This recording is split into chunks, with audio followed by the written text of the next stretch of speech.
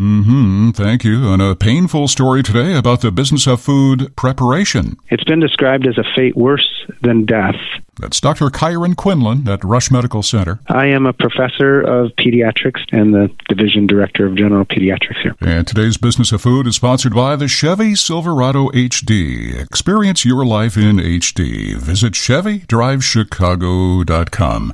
Dr. Quinlan at Rush Medical Center is a crusader for safety in the kitchen because 30 or 40% of all the people in a burn unit are kids, and most of the kids are there not for a fire, but they're there for scalds. And these can be disfiguring, life-changing, needing surgery, needing skin grafting. And it can happen in a blink of an eye. Somebody has, a hot cup of coffee, and they're holding an 18-month-old.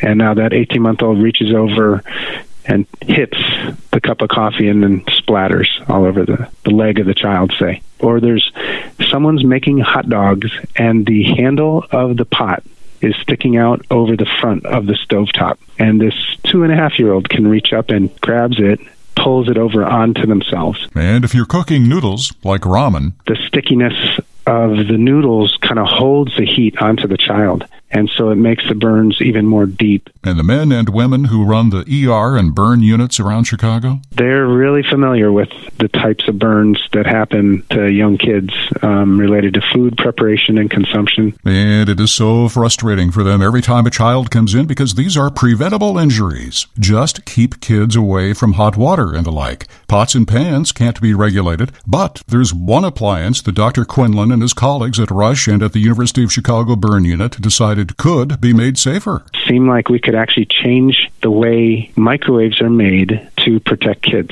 And he has exciting news about that, 15 years in the making, that he'll share tomorrow. Meanwhile, what to do if you or your child is scalded? Get the material that has caused the burn off and apply something cool, like cool water in a washcloth or something like that, to stop the damage that's happening. And get medical help if necessary. I'm Steve Alexander, and that's the Business of Food on 720 WGN.